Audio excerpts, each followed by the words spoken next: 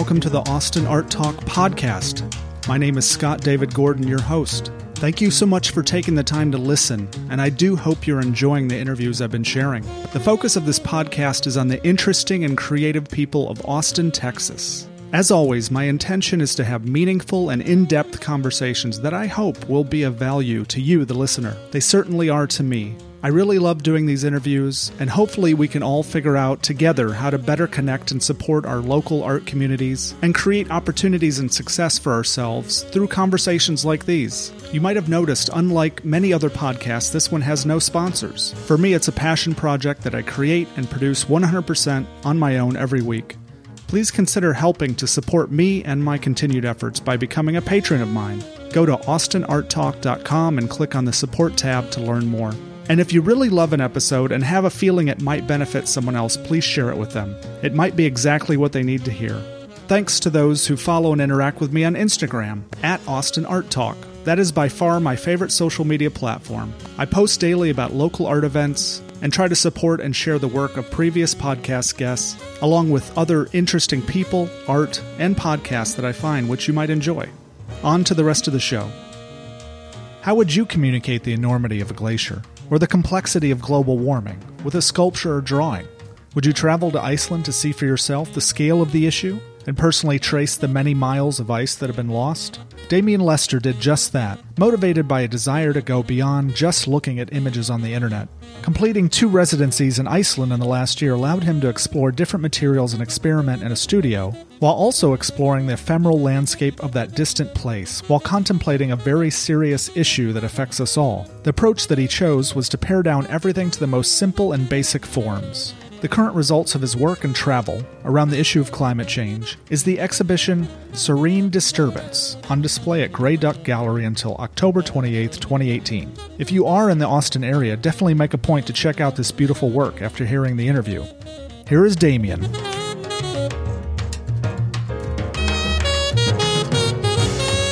Okay, Damien, thanks for being on my show.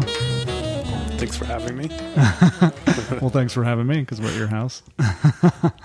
I thought maybe we could start by talking about your current show at Grey Duck and kind of what the genesis was of that, which I believe was a residency that you did just over a year ago in Iceland, right? And a trip to Alaska and some other trips. Right. I guess it was last August, 2017, was my first residency in Iceland, which I did on the East Coast at called the Fish Factory. It's at an art center there in one of the fjords. That was more of a remote residency in the sense that the residency itself was in an abandoned fish factory that had been empty for quite some time, maybe a decade or more, and the couple or the group that now runs the factory went to the town, and it was going to be demolished, and it was going to cost a considerable amount for the town to tear it down. So they ended up working out a deal where they bought it for practically nothing, and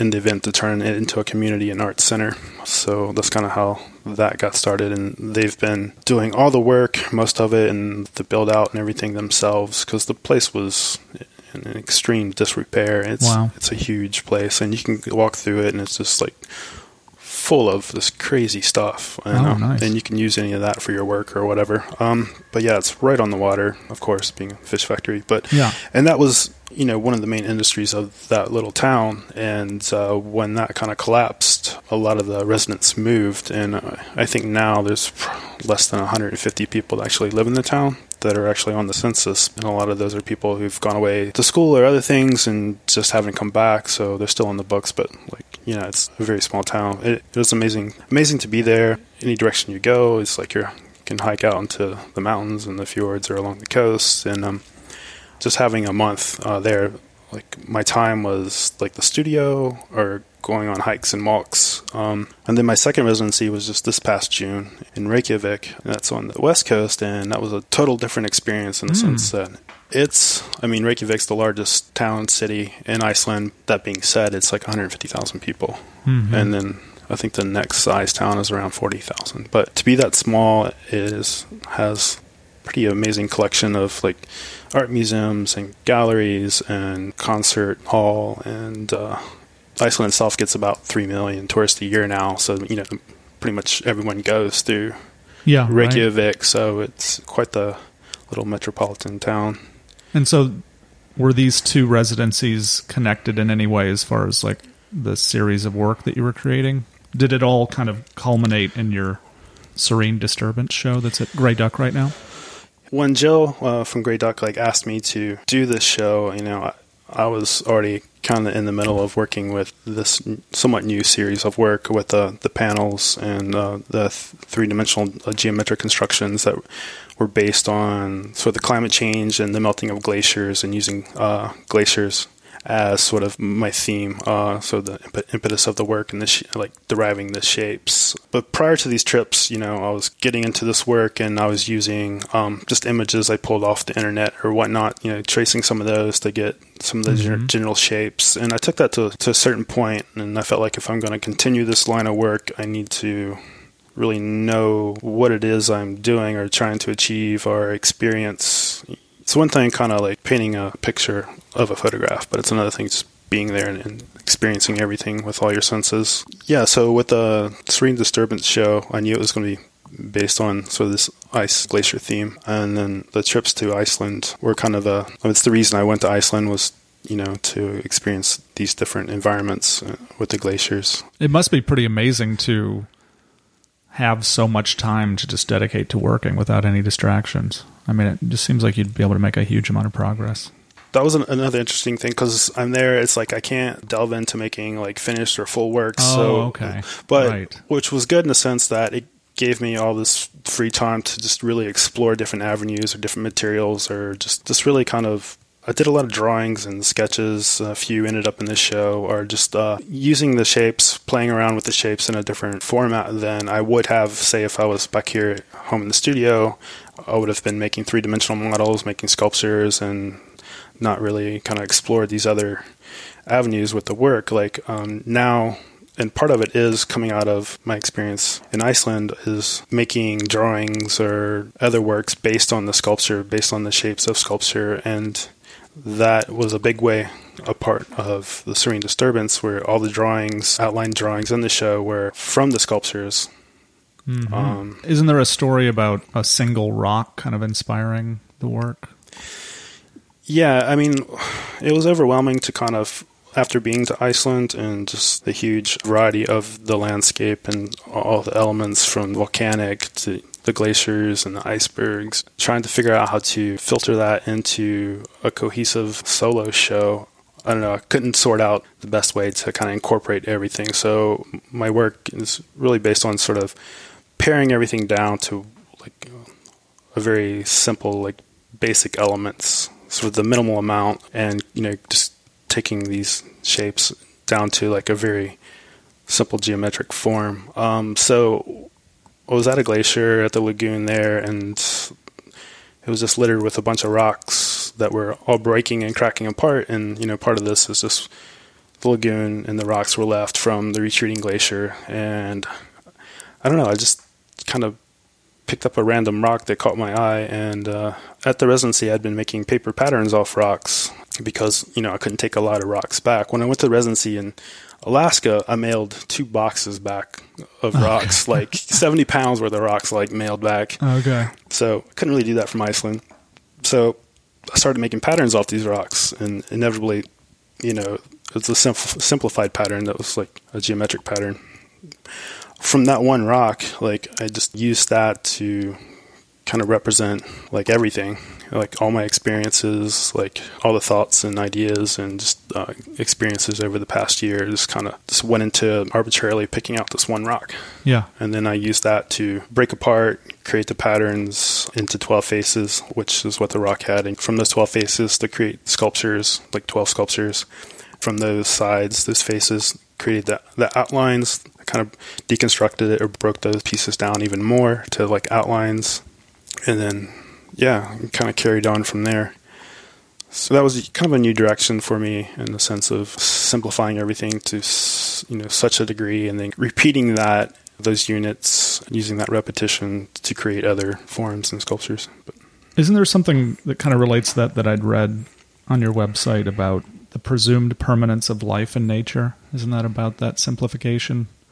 Yeah, I mean, because I've never been to a glacier, I just had this vision of them being, in which they are, these giant, massive things that were just there. I never really thought about how much of a living kind of organism they are, like growing and retreating and, melting and expanding and changing. Like when we went on hikes on the glacier, it's like the pathway changes constantly, because of the nature of the glacier and the route, But also, with climate change, like the glaciers, these things that have been around for thousands and thousands of years are disappearing. So it's like this object that I felt was like this permanent structure is like has this really ephemeral, impermanent quality. I'm wondering what did you learn in your research and talking to people and being there in person? I just think about how we hear news about glaciers melting, but it's like it's so far away. It feels like, how do you really know what it is? I mean, what did you actually find out when you were there? Talking to people, how people there feel about climate change, or what's like the real story there, if it's anything different from what we hear over here, and what were your, impressions of the severity of it? As far as the glaciers themselves, like, that's why James Balog, he's had a project a little over a decade now where he's put up cameras at many glaciers kind of globally, and for no other reason, just to record the glaciers themselves. And if you look at his website, it's pretty dramatic, the sped up view of those, like receding and then growing and then just inevitably like continually receding more than they're expanding. And because when you go to a glacier and you see it and you're like, oh, this is an amazing thing, it's like so much ice, it's unbelievable. But then to realize that it was like 10 miles back that way, not that long ago, or when we went hiking on the glacier, we're in the giant like bus, like going up there, they're like, okay, this is where the glacier used to be. So you keep for miles and miles, like traveling over rock until we get to the foot of the glacier now. Or we went canoeing in a lagoon, and this is the first year at this glacier that they were having canoe trips around these small icebergs and in this lagoon, because this lagoon didn't exist 5 years ago. Besides from that, like just in Alaska and Iceland and other locations, like it's not only obviously affecting tourism, but it's also affecting industry itself and business and migration of animals. I mean, the climate's warmer, so it's creating different weather patterns, weather effects, which creates issues for the plants and animals, which is food for other species, and just everything's kind of linked together in a sense. And when pieces of this chain starts breaking down, it starts to affect everything and everyone. And do you feel like that's the direct cause is the actions of man? And do you feel like that drives your work, like kind of wanting to communicate that? Well, I mean, my interest is obviously, and to a certain degree, like I'm using global warming as sort of a jumping off point to create my sculpture and my art. And it's kind of signifies for me the effects that man has on the environment, but also like what is our issue with not coming to terms with this, or, at this point, in the U.S., even like denying it. For me, like the glaciers melting in a sense it's kind of a representation of our inability to communicate, our problems with this culture in general, getting into all these other issues that need to be addressed before I think we're even at a starting point to work on like these hyper object things like climate change. So yeah, and I don't know how we do that, especially globally, if we can't even do it here amongst ourselves. Of course, the human race is adding to global warming. I think that's kind of a scientific fact now. Global warming existed before human race, but like it was a regulated, controlled pattern. If you see like through time, there were ups and downs, but we're just continually going up on the carbon emissions, well past what was the high point of any previous period, cause and effect. The higher that goes, obviously, the warmer things are going to get, and the warmer water temperatures is causing all these crazy storms, more sporadic. And does that all seem a lot more real to you after having been there and seen it yourself? Yeah, because I'm here in Texas, and it's just always hot. So, like, I don't know, is it hotter this summer than it normally was or whatever? It seems like we're always setting records here, but just the rain patterns here and the storms seems to be more severe. I mean, like my house here, we have a wash in the back, a dry creek bed. It's come out of its banks twice in the first 3 years we were here, and apparently it hadn't done that in the 40 years of the neighborhood prior. Yeah. So just, happens when we move in. But yeah, just experiencing that and sort of seeing where the glaciers used to be and the erosion. I mean, there's obviously something going on, but just seeing like the severity of it, I still can't wrap my head around how much things are disappearing. Mm-hmm. I think it's interesting. I saw just some different phrases in reading about you and things that you had written on your website that are kind of like these dichotomies, like controlled, uncontrolled, ordered perfection, disordered detritus, known, unknown, and kind of like this, like you say on your website, kind of a space of tension between those, an uneasy tension. Why that tension? Why those dichotomies for you? Like how does that inspire your work?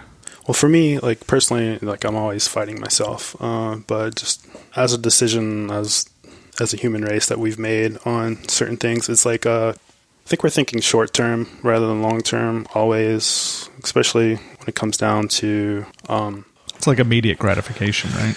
Is that what you're talking about?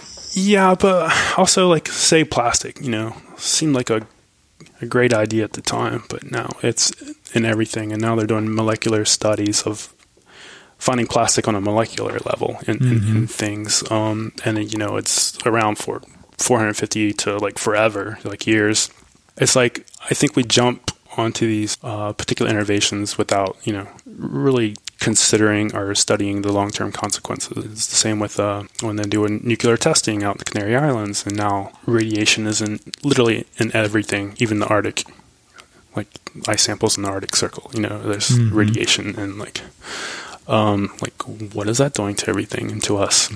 So it's just this like these huge decisions on things that we don't have the understanding or capability to fathom at the time that we go ahead with, that changes the course of everything. So in my work, these tensions are I'll use different materials that might not necessarily should go together, or try to do certain processes with materials that I'm fighting. And it's kind of a give and take of like how much control I can impose on these, and it gets to the point where I just kind of let it, the material, if you've heard artists say this, let the material kind of tell you what it wants to do or needs to do. That's because that's what the material does. And like you can only impose so much control on something before it kind of implodes on you, or like the planet. Yeah, so or breaks down, or just like goes off in another direction that you weren't aware of, or you had no idea that was going to happen. And in the studio, can be like a good thing, but in the real world, that could be pretty devastating. Or invasive species that we introduce, or whatever. And it's like, I just read an article about PCBs affecting the orcas, and their population is going to be reduced by half or something at a certain point because they're becoming infertile, and their immune systems are depressed because of PCBs, and they're actually not going to worldwide. We won't eliminate the use of those until like 2025 or something like that. I saw that headline, but I didn't get a chance to read the article to see what that was about. So I mean, James Balog calls those glaciers the canary in the global coal mine, so to speak. So they're kind of that warning signal. That was another thing for me, like going to these far off places where, they're seemingly far off and like remote, like these things that are happening like, thousands of miles away in these remote areas, or like the Arctic or wherever. And like, how does that affect me? How does that affect us here? Like, what is the tie-in? But, if that is sort of, so to speak, the canary, and those effects there are now starting to be seen everywhere. It was something I wanted to kind of see up front. But you really don't have to travel like to a glacier to see the effect of global warming. I mean, you just go to North Carolina, South Carolina. Right. Have you always had that kind of a consciousness in your work? I mean, like how long have you been an artist? Like when did that start? It's kind of the typical artist, always drawing or doing whatever from a very young age on. Took art classes and all the way through grade school, and then just went to college for art. I basically didn't have an interest or know what else to do. I literally just applied to one art school, and I got in. Yeah. So just kind of went from there. And when did you graduate from art school? Undergrad, I graduated like 95. And then you continued going to school at some point, or? Yeah, I went to graduate school. That last semester, the last year of undergrad, I went to South Africa, and then I'd missed most of the graduate school dates. So when I come back to the States, like I applied to one school for graduate work, went there for like a semester and made some work and used that to apply, not even apply, but to get myself into Las Vegas, UNLV. So I used that work, and the following school semester year, I went to Las Vegas for grad school. That was a 3-year program, so I was there. So you're talking about maybe towards the end of the 90s you were out of school and... Yeah, I went to graduate school, like graduated in 2000, so it was like the late 90s, yeah. And you've just been making work pretty consistently ever since? Yeah, some form or fashion. I haven't always had a studio, but always it's just, for better or for worse, it's something I can't get away from. I have to make something. I can only go like very short periods of time without, at the very least, just sketching or playing or messing around or just generating. It's kind of the way I kind of, I'm obviously not very good, like talking through things or verbally. It's I work better with images and pictures and having to, it's kind of the way I process or think. So, and using my hands. So doing that activity in a way sort of gets my mind to a point where it's kind of open and just sort of like just subconsciously I'm processing everything that I've been taking in, and then I'll output some work, and then I don't know, then all of a sudden these ideas kind of formulate. Not necessarily, so these ideas formulate, I'm making work, but these ideas formulate about just things that I've read or stories I've heard or just experiences, and that's kind of how I process, I guess, life, I guess. Yeah. Do you have a specific story of maybe some series of work that you've done in the past that kind of came through that kind of a process of just being open and then having an idea and then it kind of becoming a thing? That was like powerful for you or meaningful? Pretty much like any of the finished work I show, like prior to getting to that stage, like I just do a lot of three-dimensionally sketching or, making stuff and tearing it apart. And it's like if it's in my studio, whether it's a piece of finished work or not, if it's in there too long, it's going to get cannibalized or like pulled into something else, So I just continually kind of like working with my surroundings or whatever's around me and just creating something until I fall upon like a method or an idea or, this, particular process with a material. I have to create certain parameters, to keep me from just going off on endless tangents, and so, I'll limit the materials, even from like the sketching idea point, like what material am I going to use to make, say, the models or the process, and then what materials like I'm going to use to make the finished pieces. And so I'll repeat materials in certain series of works, like the sculptures, past sculptures I covered in paper, and then with the drawings I used that same paper. I had used charcoal to cover the paper on the sculptures, but it was just a wide plane, just like marking it on. And then with the drawings, that's when I first started doing the outlines of the shapes and trying to use charcoal and then cold press watercolor paper that has a tooth and a very fibrous, almost impossible to get like, a perfect line, because the tape would catch on a fiber and then it would rip the paper or tear where the charcoal was. And it was just that was kind of the battle, the give and take of like me fighting the material, fighting myself and not letting it be. So you're like creating this challenge for yourself by choosing these parameters that are kind of arbitrary, but...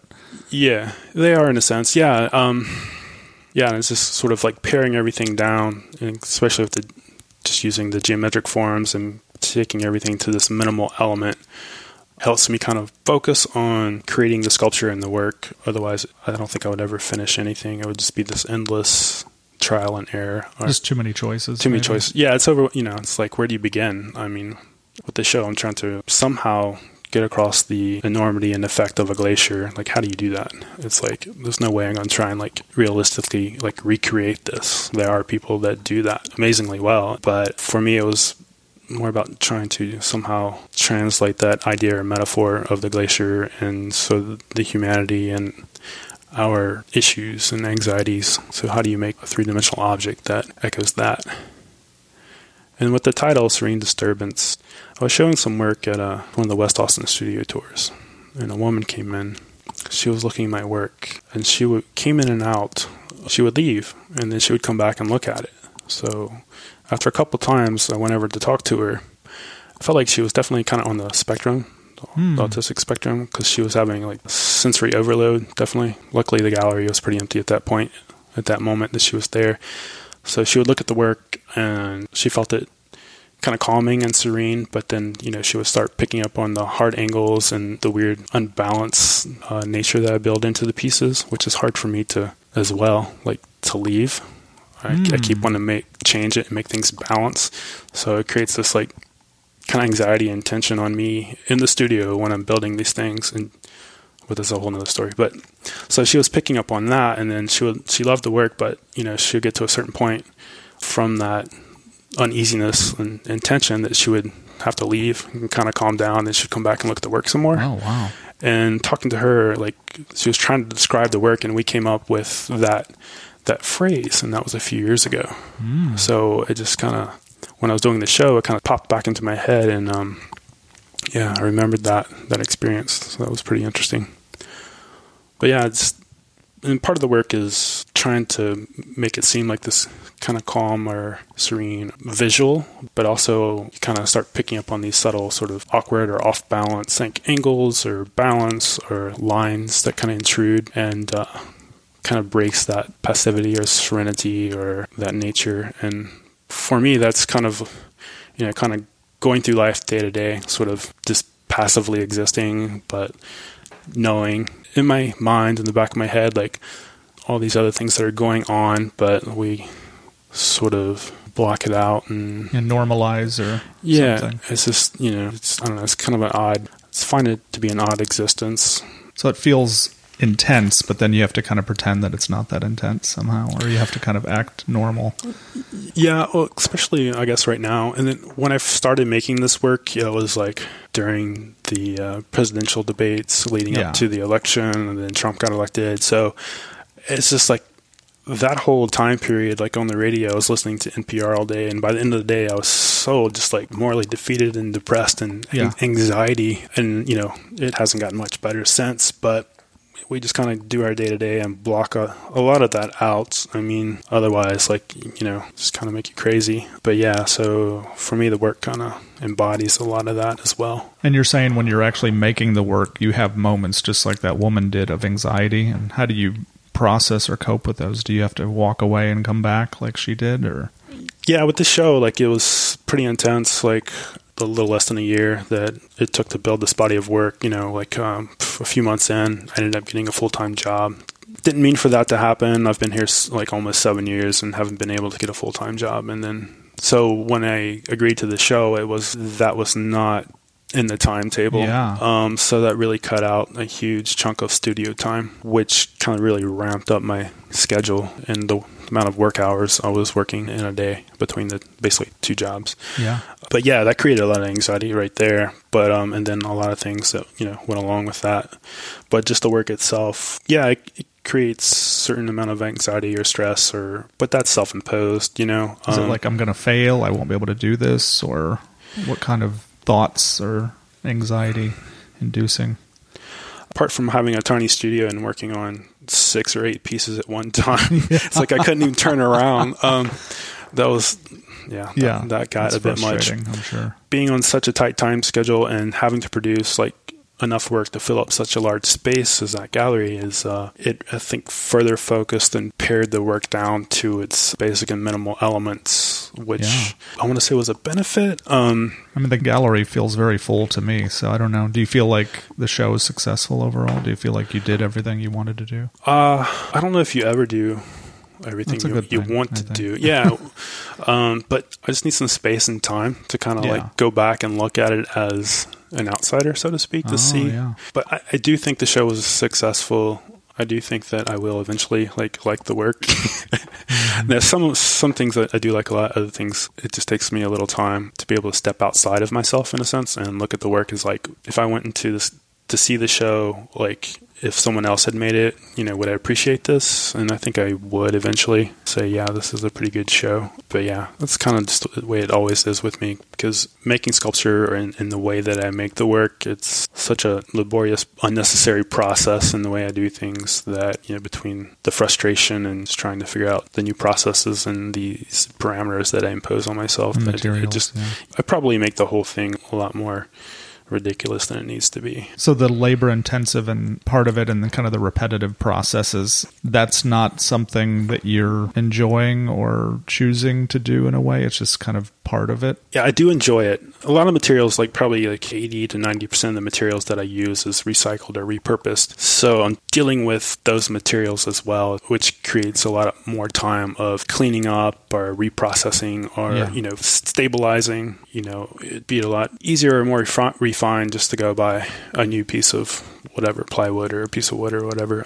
So that creates a lot of repurposing a lot of X factors in the sense, start using this piece of wood and all of a sudden it starts delaminating or failing. So I either have to start over and replace that section or deal with it or stabilize it, just things like that kind of pop up along the process. And also, again, just using materials that don't really necessarily is the best to combine. Is that also just a parameter, or is that just for cost savings, or just wanting to recycle things? Yeah, it's just part of wanting to recycle things or repurpose materials, or I was going to say see less things go to the landfill, or maybe put off a while before it ends up there. But yeah, it's just sort of a part of that aesthetic, and I think it's tied into global warming, and like I said, everything's connected. So try to do a little bit here and there for what it's worth, if anything. But yeah, I do like that process and the sort of figuring that out when I have the time and ability to do that, and also when I'm not trying to do, like I said, 8 pieces like that at the same time. That's when it kind of gets overwhelming. And you've also done some public art too. What has that experience been like? Yeah, I did the Tempo grant thing through the city of Austin. What was it, 2 years ago now?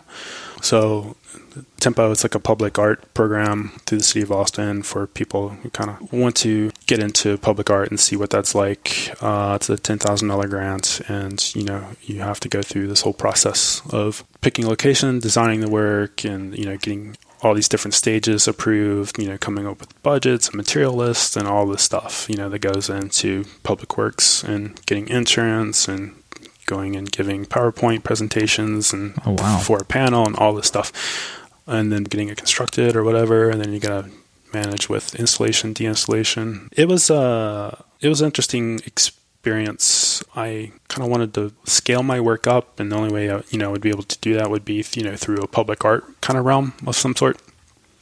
And the only way I could be able to afford that is through getting some kind of funding for public art.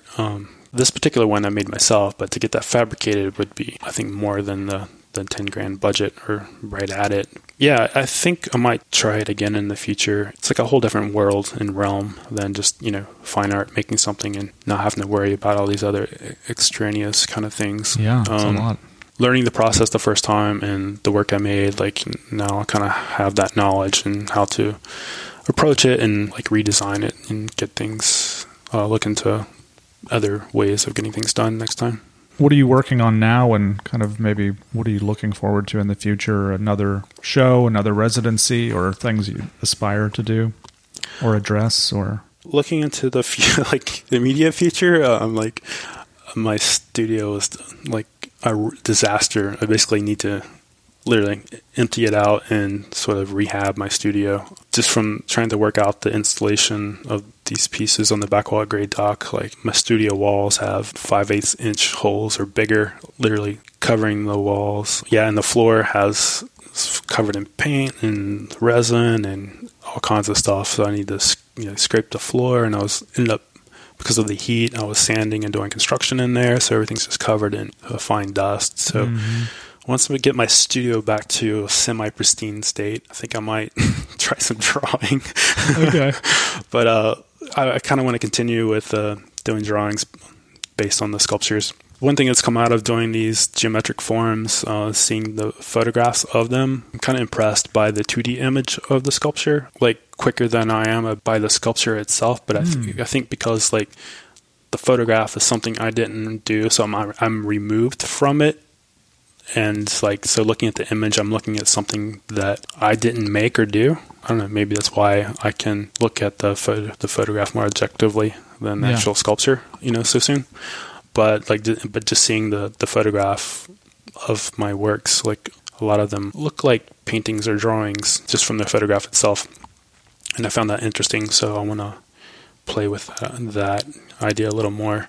And then, I picked up on that idea in Iceland of just drawing and sketching kind of frees me to come up with other ideas. Like the piece on the title wall of the show is just this little modest, like gouache painting of all the 12 shapes of the rock, and they're just kind of floating out and on the white space of the paper. Just kind of a random little painting drawing I did, as I was playing around with those shapes at the studio. And then that ended up making the installation of the back wall. Like I used the same layout, used those shapes to create sculptures, and used the same layout as that painting to lay out the back wall. That generated 12 sculptures for that wall. So, just doing little things like that, but also trying to create maybe somewhat finished drawings and collages, but working towards the goal of, those are coming off the sculptures, and then these drawings and collages will generate ideas for new sculptures. It's just kind of a cycle that I'm kind of falling into.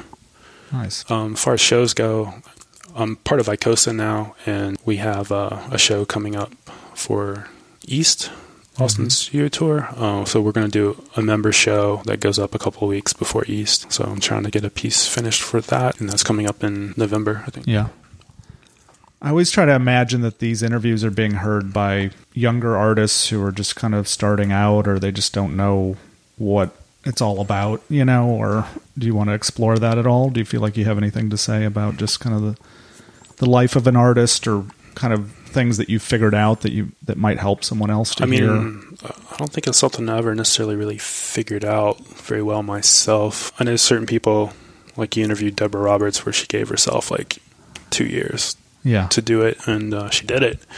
But that was after a long time of no recognition, doing other jobs and doing your art on the side or whatever. And I think a lot of us do that. I'm doing that, and I've had a lot of tangents where I kind of stopped doing art. I don't know if I can say that I do it professionally. I mean, I would like to think so, but like that's not my, it's not my job. It's not like I'm making a living off making work professionally. I haven't figured out how to make that work or that avenue. I think it might be a little harder with sculpture, but I don't know. I don't know how to get it out there and make those connections. Again, like I get off on crazy tangents. Like I have a teaching credential in special education. I taught special education for about 3 years. When I was doing that, like my art creativity went down to almost nil because of just the amount of time that takes, like teaching, especially special education. Yeah, it was, you think of people have teaching jobs, but it's kind of like art. It's a lifestyle. It's like a whole nother thing.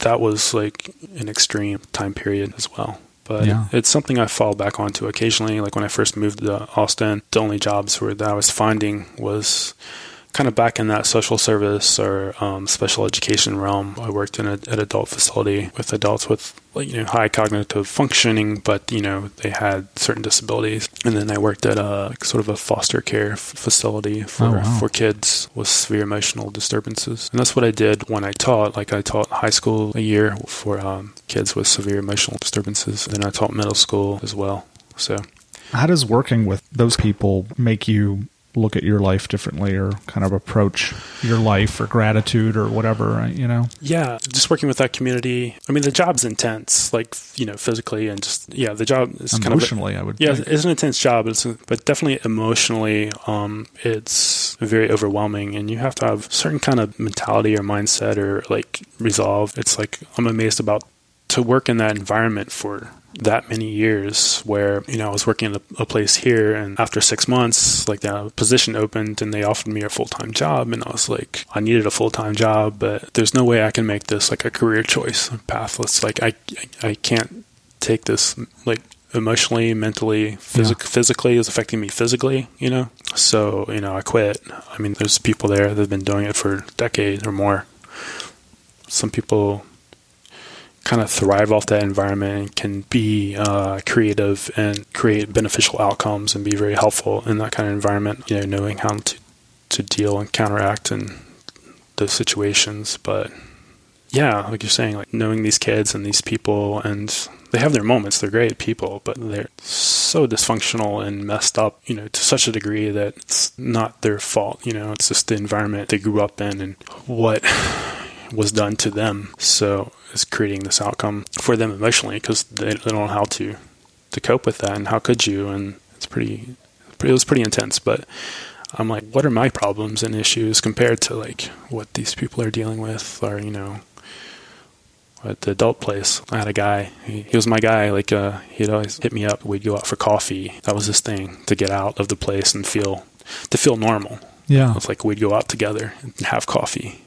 Sometimes he wouldn't want me around. I would just sit like off to the side or something, and he'd sit there by himself, trying to be a normal person.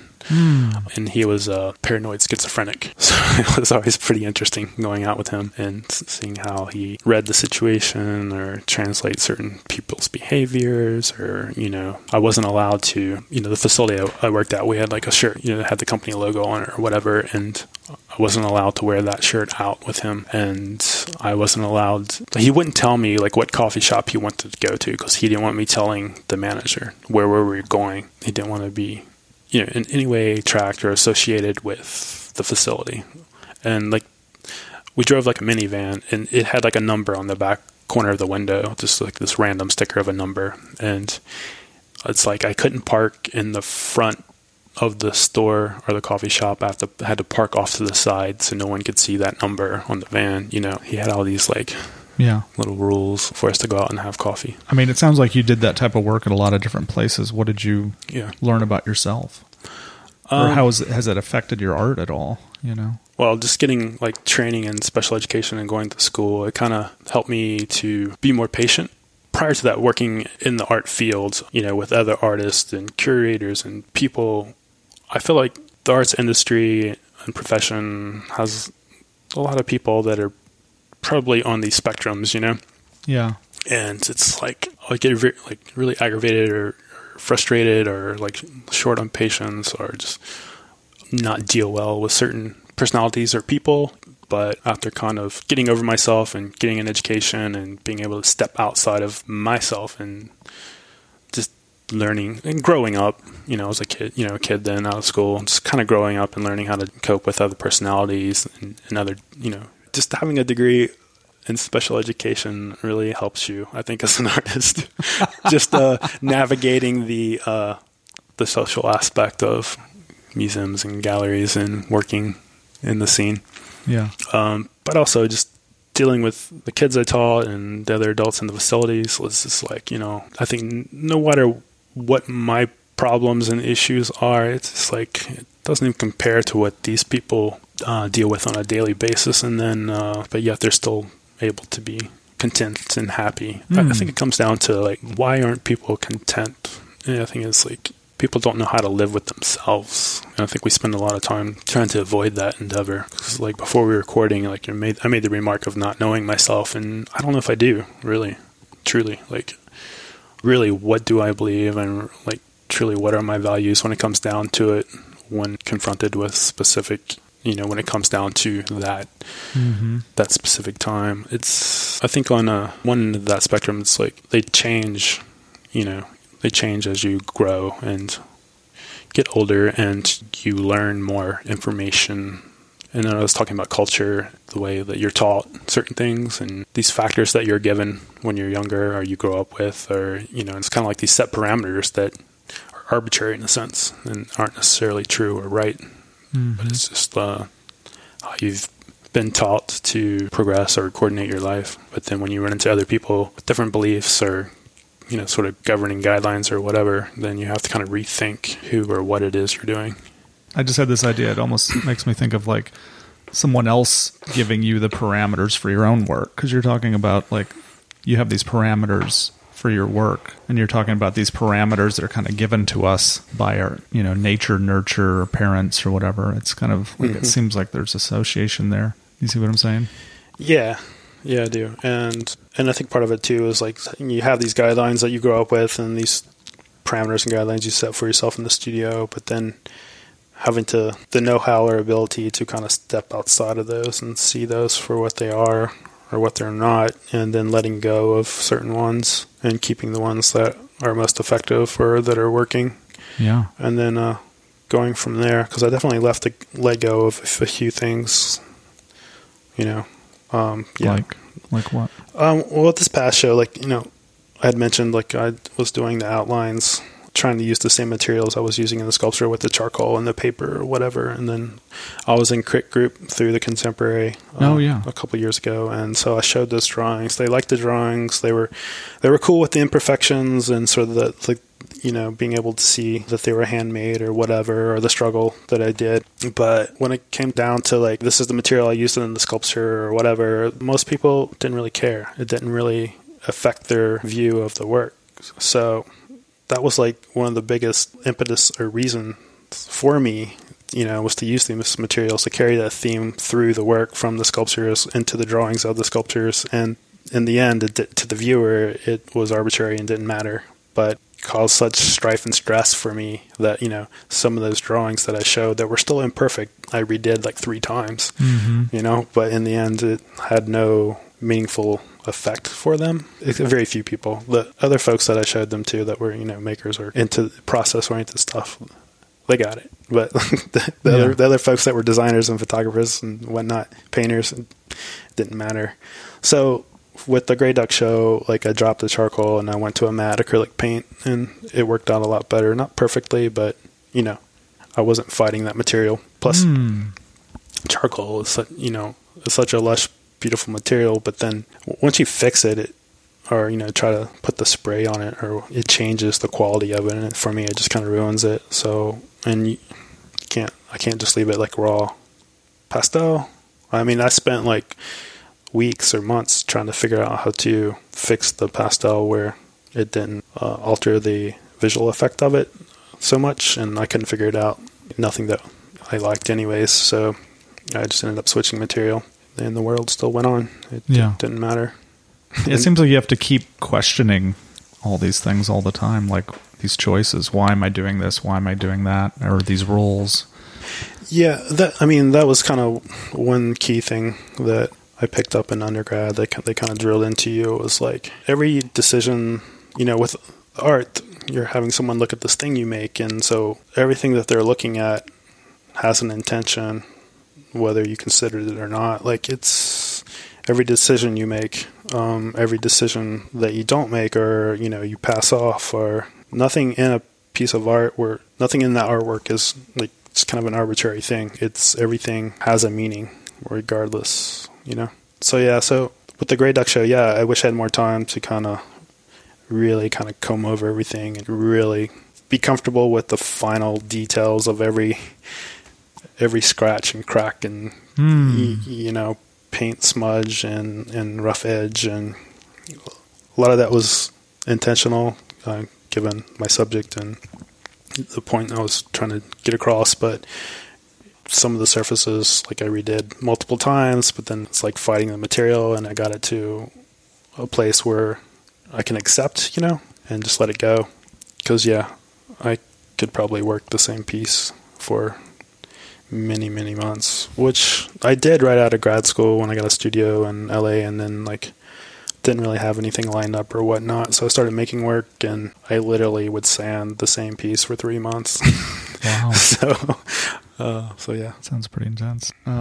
Well, I guess I'll say if anyone's hearing this before October 28th of 2018, they should go see your work at Grey Duck Gallery. And if they want to learn more about you, go to your website. Yeah, we're just got images of the show uploaded. Yeah, they look great. Colin Doyle did a great job with photographing those, and quite happy with those. It's not that often that I get a chance to shoot my work in such a great gallery as Grey Duck. So I definitely wanted to get that documented for prosperity and to use as a jumping off point for the future, because I'll use these for applying to everything coming up. Yeah, it sounds like it. But yeah, and definitely go if you haven't been to Grey Duck Gallery. Jill and Mark are amazing people, and they are a huge part of the Austin art scene. I think they're, it'd be safe to say, they call them an institutional part of the community now. Yeah. All right. Well, thanks for your time, Damien. I really appreciate it. Well, thank you, and I hope there was some coherent thoughts in there. Absolutely, there were. Okay. Well, thanks.